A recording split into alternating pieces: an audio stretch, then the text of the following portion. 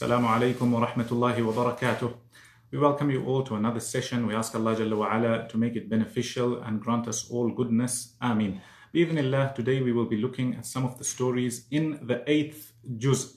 We find the 8th juz, the beginning or the first half, is a continuation of Surah Al-An'am.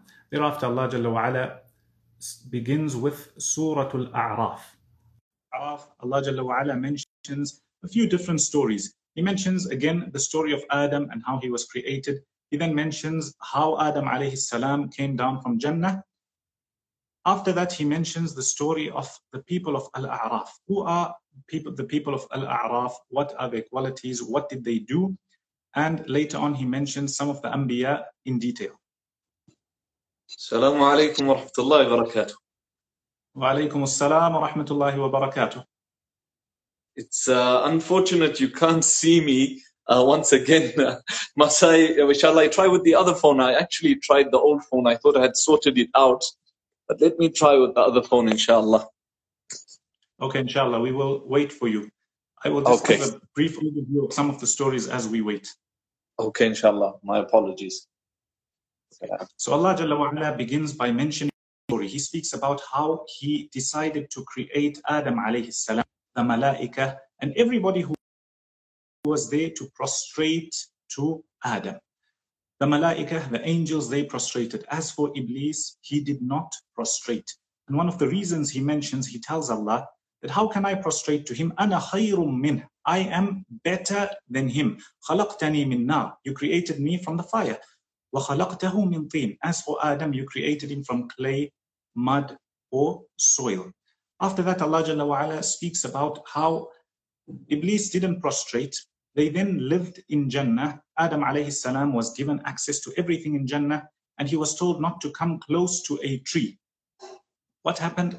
Iblis eventually whispers. He whispers to Adam alayhi salam and tells him, the only reason your creator doesn't want you to come close to the tree is so you don't live forever or you don't become angels. And he tried to tell them that, you know what, I'm from an-nasihin.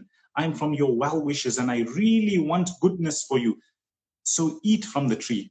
Adam alayhi salam eventually eats from the tree, and Allah Jalla wa ala mentions that the clothing came out, and he then told Adam, did I not tell you, alam anhakuma, did I not tell both of you, Adam and his wife, that don't eat from the tree?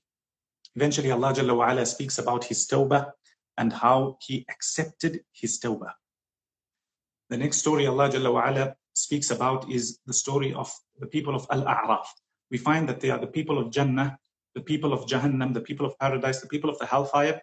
Then there are those people in between, the people known as Al-A'raf, neither in Jannah nor in Jahannam. Who exactly are they? The Mufassirin mention a few different types of people. What's quite apparent is that these people, their good deeds and their bad deeds are equal. So they didn't really get into Jannah, nor were they deserving of the fire. So Allah Jalla wa ala kept them in the middle, and eventually he mentions what happens to them. Assalamu alaikum. Wa alaikum assalam wa rahmatullahi wa barakatuh. Alhamdulillah, I've managed to connect, alhamdulillah, with the other phone. So here I am. How are you, Sheikh Adnan? Alhamdulillah, alhamdulillah. I was just mentioning that the very first story Allah Jalla wa ala mentions in Surah Al-A'raf, he speaks about how he created Adam. He mentions after he created Adam, he had ordered the malaika and everybody, or all those who were present, to prostrate to this being. The malaika, the angels, prostrated. As for Iblis, he did not prostrate. And he mentions, Iblis says that how can I prostrate to something that I am better than him? I was created from the fire. He is created from clay. How can I prostrate to him? For me, what stands out is that when Iblis looks at himself as being better than Adam, he mentions something apparent. Ana khayrum min khalaqtani min nar wa khalaqtahu min tin. You know, it's a physical comparison.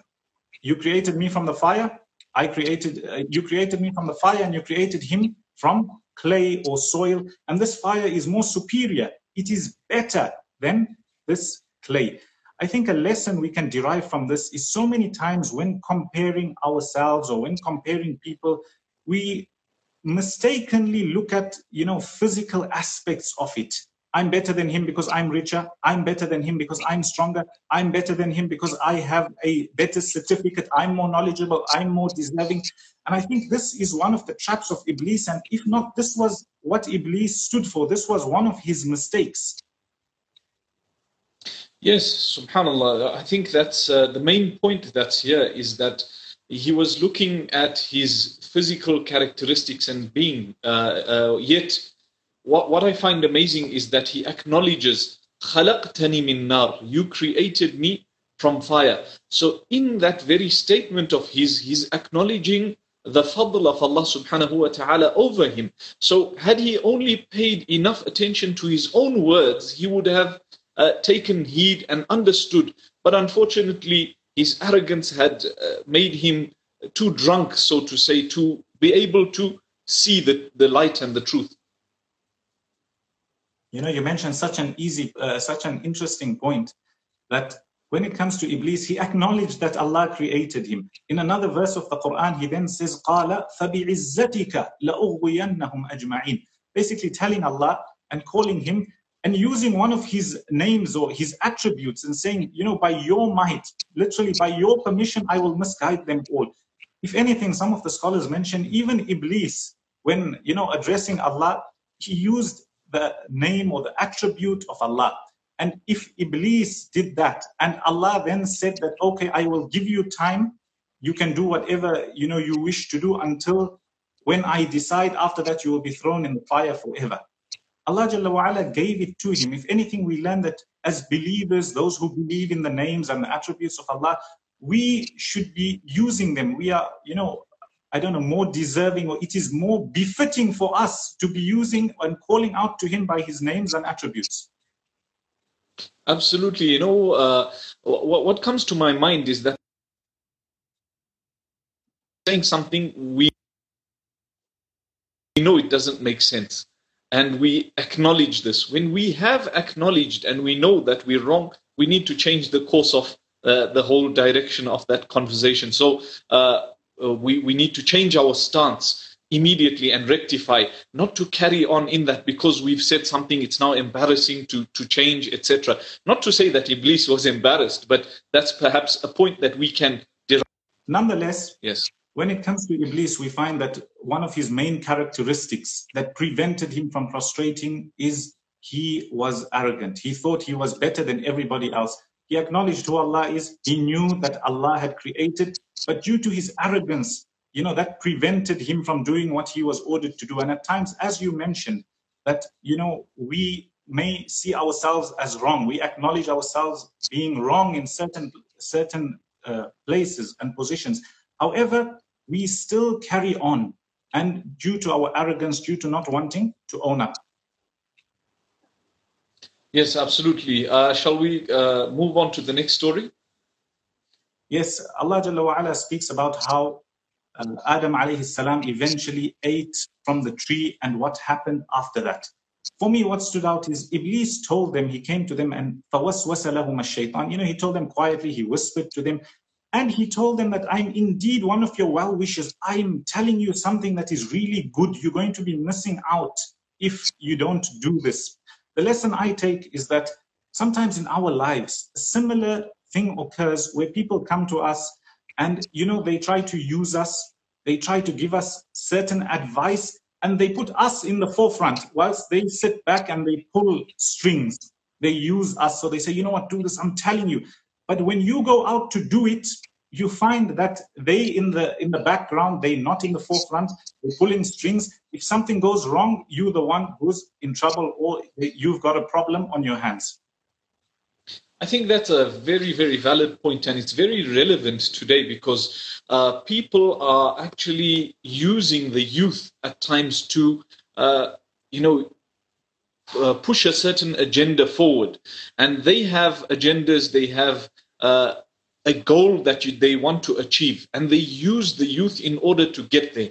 Unfortunately, you find that because the youth have got this feeling of Hamas, they call it Hamas in Arabic, where they feel very highly powered and they've got a lot of zest in them, then they immediately say, okay, let's take on this challenge and let's do, etc., not realizing that they're being used for someone's agenda or someone's goal to achieve something. So I think that's a very valid point, especially in today's world where you have different forms of extremism, etc. Yes, I think if anything we learn is that don't be used by other people, especially, to fulfill somebody else's agenda. You find people wasting their whole lives and not knowing what they're chasing, not knowing that they are being used. Allah Jalla wa ala then mentions the story of the people of Al-A'raf. He actually mentions the conversation that goes on between the people of Jannah and the people of Jahannam, and how, there's a back and forth, and this one is saying this one is saying this. He mentions that there are people known as, or people on the edge, basically, or in the middle. Al-A'raf.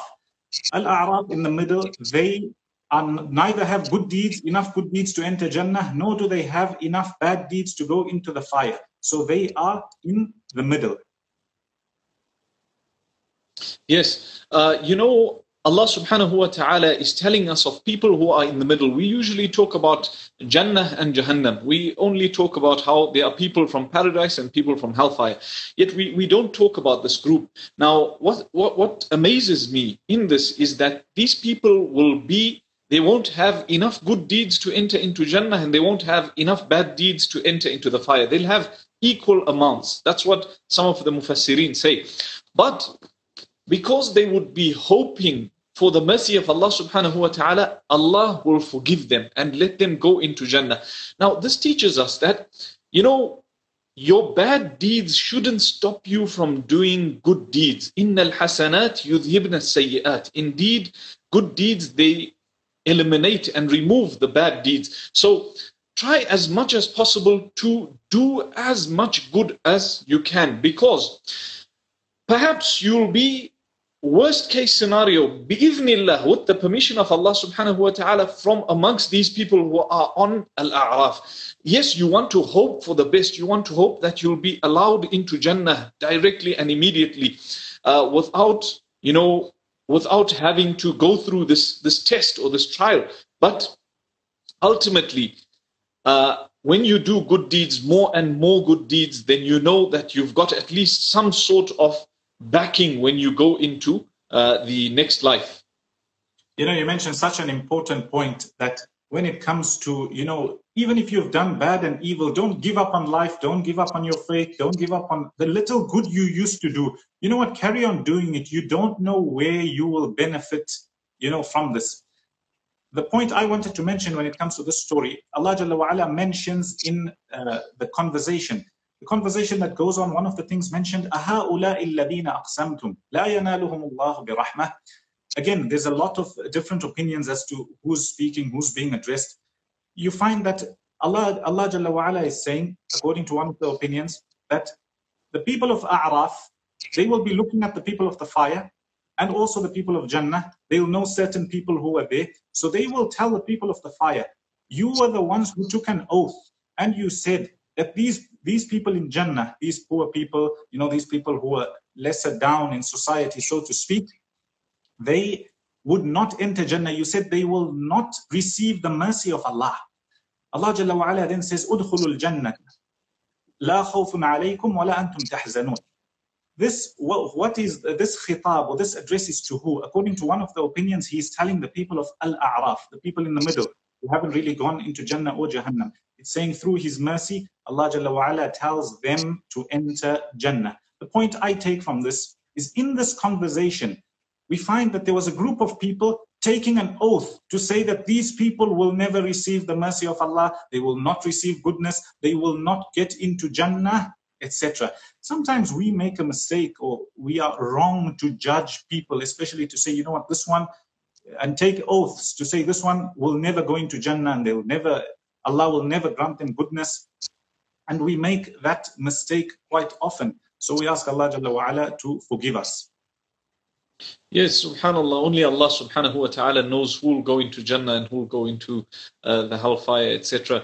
There was an interesting story, if time permits, we can just quickly mention it, that I heard from one of the mashayikh, the scholars, and he says that, there was a man who'd always he'd advise another person who was he was doing the wrong deeds and wrong things. He was engaged in some haram actions, etc. So he'd always advise him and tell him, you should come to the masjid, do good, do, etc. He was advising him all the time. And then one day he got tired of him and he said, Wallahi, Allah won't forgive you. So this man said, wait, I'll show you. Allah won't forgive me. Let me show you. And he decided to go. He made his umrah. He went to perform umrah. And whilst he's performing the umrah, he's making tawaf, and he died whilst he was in this tawaf. Allah subhanahu wa ta'ala wanted this person to die in that tawaf. Imagine, this man is telling him, Wallahi, you won't enter. Wallahi, Allah won't forgive you. And here he says, look, I'll show you, Allah will forgive me. And because he had this hope in the mercy of Allah subhanahu wa ta'ala, literally the sign is that Allah subhanahu wa ta'ala forgave him. This is what we take from the sign, that he died in a good manner. So we should never ever really decide for Allah subhanahu wa ta'ala who's going to Jannah and who's not. You mentioned such a touching point and an important point. It's also mentioned in the story of Musa alayhi salam. There were a group of people, or there were two people, one who was very religious and the other one who was carrying out sin. And one day this religious person, he said that, Wallahi, Allah will not forgive this person. And then Allah says that, who is this who's coming to decide who I'll forgive and who my mercy will reach and who it will not? Allah then decided that this religious person, his deeds would be nullified and cancelled. And as for the one who was sinning, Allah forgives him. We ask Allah Jalla wa Ala to forgive us and grant us goodness. Later on, we find towards the end of this juz, Allah Jalla wa Ala mentions the story of the Anbiya, a few of the Anbiya in a bit more detail. He speaks about Nuh alayhi salam, Hud alayhi salam, Salih alayhi salam, and lastly Shu'aib alayhi salam. Looking at these stories as a whole, I think the point I took from this is the Anbiya, they came with something, or they came with a message at a time where, especially amongst the people of Nuh alayhi salam, he came with something that they were not used to. They didn't know. He came with a message to say, worship Allah. They had forgotten, as mentioned in some of the books or some of the books of hadith, that after 10 generations, they started associating partners with Allah. The point I want to mention is they started calling him and telling him that, you know what, you're a foolish person. You somebody who's not all there. How can you call us to things we don't even know? Sometimes in today's time, or in the world we live in, not the same example, I'm saying a similar example. When somebody comes up with something new, I'm not talking about something new in the religion. I'm not talking about innovation in the religion. I'm talking about a new idea, a new concept, a new way of doing something. It doesn't have to be, maybe on social media, maybe, it's a wasila, a means of doing it, maybe to run a business. The first thing, because us human beings, we used to, and holding on to what we learned, we detest and we throw away that change, not keeping our minds open to this new idea. So yes, speaking about the Anbiya, Allah Jalla wa Ala is saying that these are the stories where the Anbiya are calling them to worship one Allah. We're not saying innovate in this. We're saying that their people, because they were so stuck in their ways, it didn't open their minds. They said, no, we only want to follow what we found our forefathers doing, and we will stay rigid like this. Yes, that's a top point. A lot of people, especially when it comes to technology, etc., there's advancements in technology today, and people think that because it's new, it's haram, immediately haram. No, hold on. Take a moment, see what it is about. We're not talking about dini aspects here, where a person's saying we're including, a certain act of worship into the religion. No, we're talking about advancements in the dunya. So when it comes to these advancements, etc., let's not just judge immediately or say that it's a bad thing. We tend to think of it as something bad. I totally agree with that point, Sheikh. Where the Anbiya alayhimu salatu wasalam are being told that indeed we see that you are in clear misguidance, then again we find that the Nabi of Allah subhanahu wa ta'ala is being told that you are foolish. إِنَّ لَنَرَاكَ فِي سَفَاهَةٍ وَإِنَّ لَنَظُنُّكَ مِنَ الْكَاذِبِينَ, and we think you are from amongst the liars. What was their response? They were blasphemed in front of the people, but they immediately said, قَالَ يَا قَوْمِ لَيْسَ بِي سَفَاهَةٍ, I have no foolishness.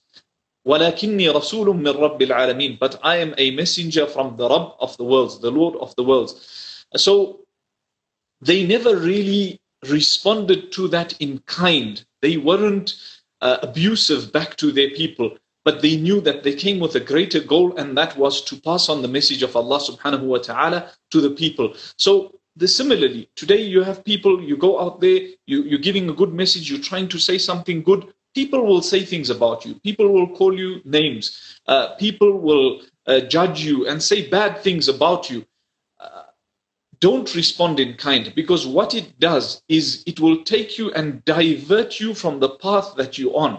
And ultimately you end up somewhere else, and they've achieved what they wanted. Because had the Anbiya alayhim salatu wasalam stopped at that point and said, no, but you're also foolish, and begun to argue with these people, then perhaps the message of Allah subhanahu wa ta'ala wouldn't have gotten to the people, or they wouldn't have achieved what they wanted from their lives. But they knew that we are on a greater mission. So they didn't do this, and they made sure that they focused on their goals. Yes, so many times we find distractions come to us in many different forms. And we find a lot of times we end up giving these situations more than they deserve. We end up wasting our time, our resources. And then sometimes we forget about our mission and we start trying to prove who we are. So that's a very important point. Another interesting point I'll mention is that in one of the hadith, it's mentioned, Imam al-Nawawi rahimahullah mentions in Riyadh al-Salihin, the hadith of a man who came before, a pious person who was, he was stoned by his people. And they carried on stoning him and doing bad to him. And Allah Jalla wa Ala eventually, forgives him, enters him into Jannah. He also makes dua for them. One of the scholars mentions at this hadith when explaining, he says that sometimes, or in fact, a lot of times we do good deeds. When you carry out a good deed, and we doubt, were we sincere 100%, and we're not really sure, is this good deed accepted? Allah sends certain afflictions in your life to raise your level, for you to also get good deeds, and to nurture you, to show you that, it was also difficult for the people who came before you. It's not going to be, bliss and plain sailing for you also. Yes, subhanAllah. So I guess we're all going to be tested in that way. Yeah. Is there anything else you'd like to mention? Also, we were talking about how people, they will blaspheme you, they'll talk bad about you, etc. Some people will always have something bad to say. I think it's also important to note that where they have a valid point, we should try to take it on board. But at the same time, they shouldn't be doing it in a bad manner. So they should advise the person in a beautiful way, try to do it in a nice way, so that it will be palatable and acceptable to the person. But where I'm wrong, I should acknowledge that I'm wrong and say it clearly, outright, because ultimately this is the deen of Allah subhanahu wa ta'ala. We don't want to be playing around with it and changing it, etc. We'd rather be acknowledge that we're wrong, change it, and move on. Yes, change our mistake and move on. As you mentioned, that if somebody's come to us in the wrong way, or they've addressed us, if we've made the mistake, yes, the mistake is on us. Their usloob or their way of doing it is their problem, their sin. So we should be aware and, rectify our mistakes, no matter where this correction comes from. That's why Allah subhanahu wa ta'ala, addressing the believers after they had, a big problem with the people of Quraysh at the time, he said that this hatred, وَلَا يَجْرِمَنَّكُمْ شَنَآنُ قَوْمٍ عَلَىٰ أَلَّا تَعْدِلُوا. This hatred and this problem that's between you should not prevent you from being just with one another. And this justice has a broad meaning. Yes, that's the epitome of justice, because being just with people that have harmed you or done something wrong to you is really, really difficult. I mean, you really want to take the opportunity to get back at that person. But if you fear Allah subhanahu wa ta'ala, then you'll do what's right.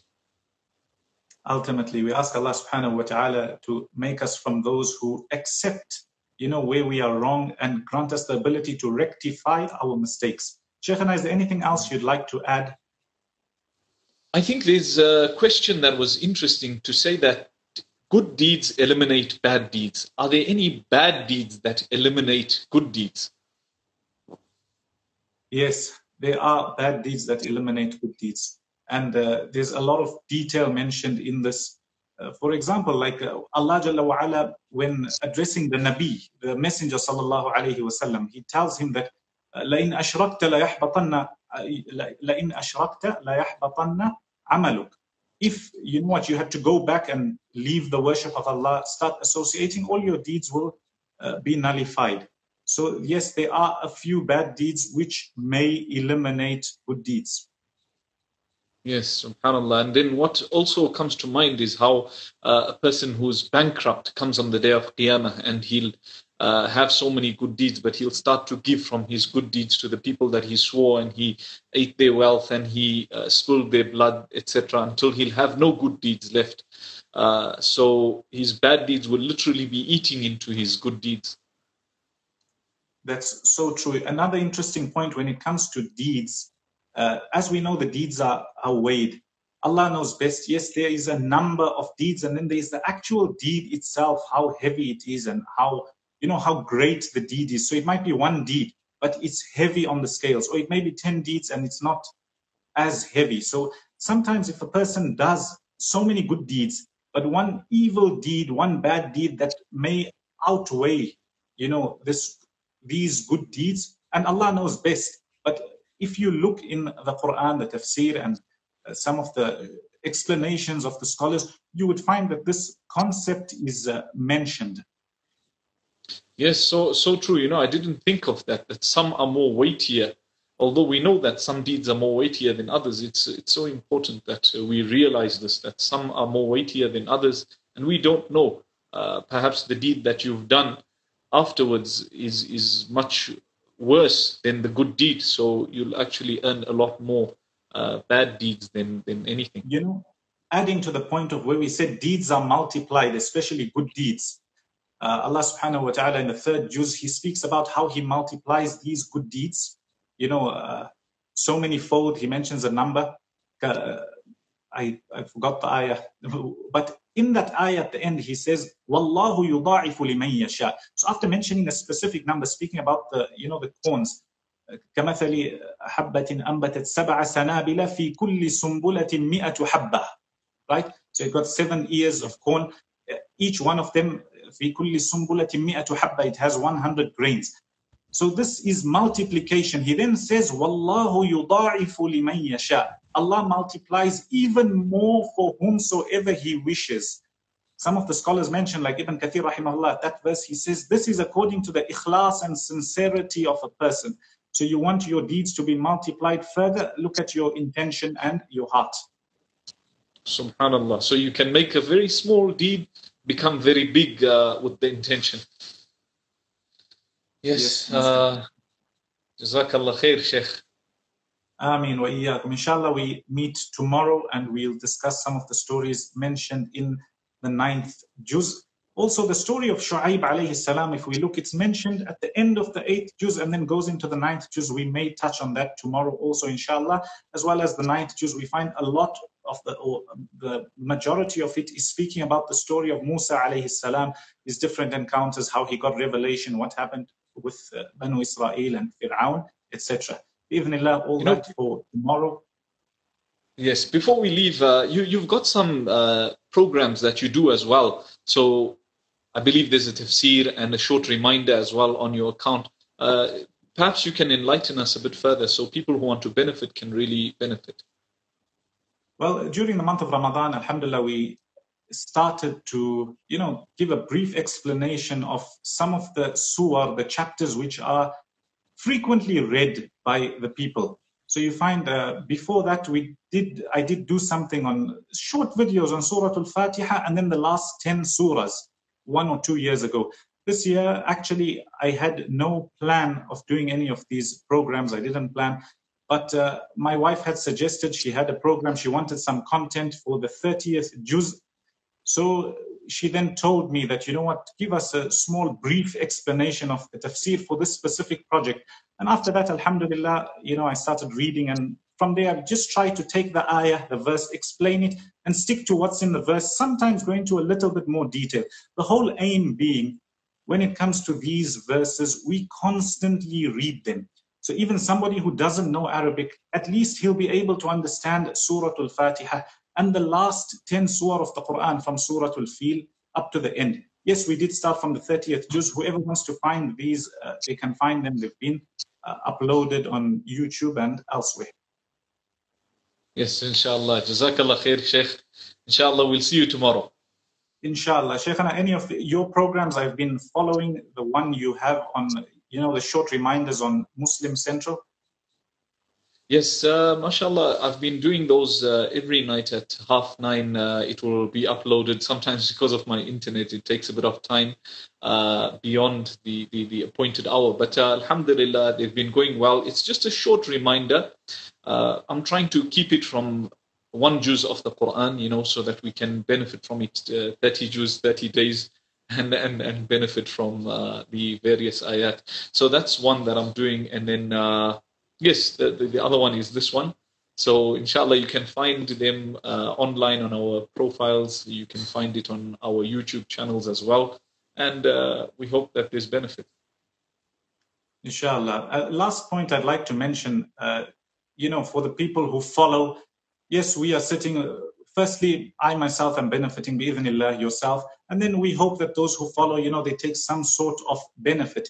If there's any suggestions how, you know, we can carry out this session, especially after Ramadan, how should we do it? Maybe the topics you'd like us to discuss, also different programs. You know, as you mentioned that the program you're doing, I think that somebody might have suggested it to you, same with me. So we benefit from other people's ideas, and bi'idhnillah, that will also be a reason for you being rewarded, bi'idhnillah.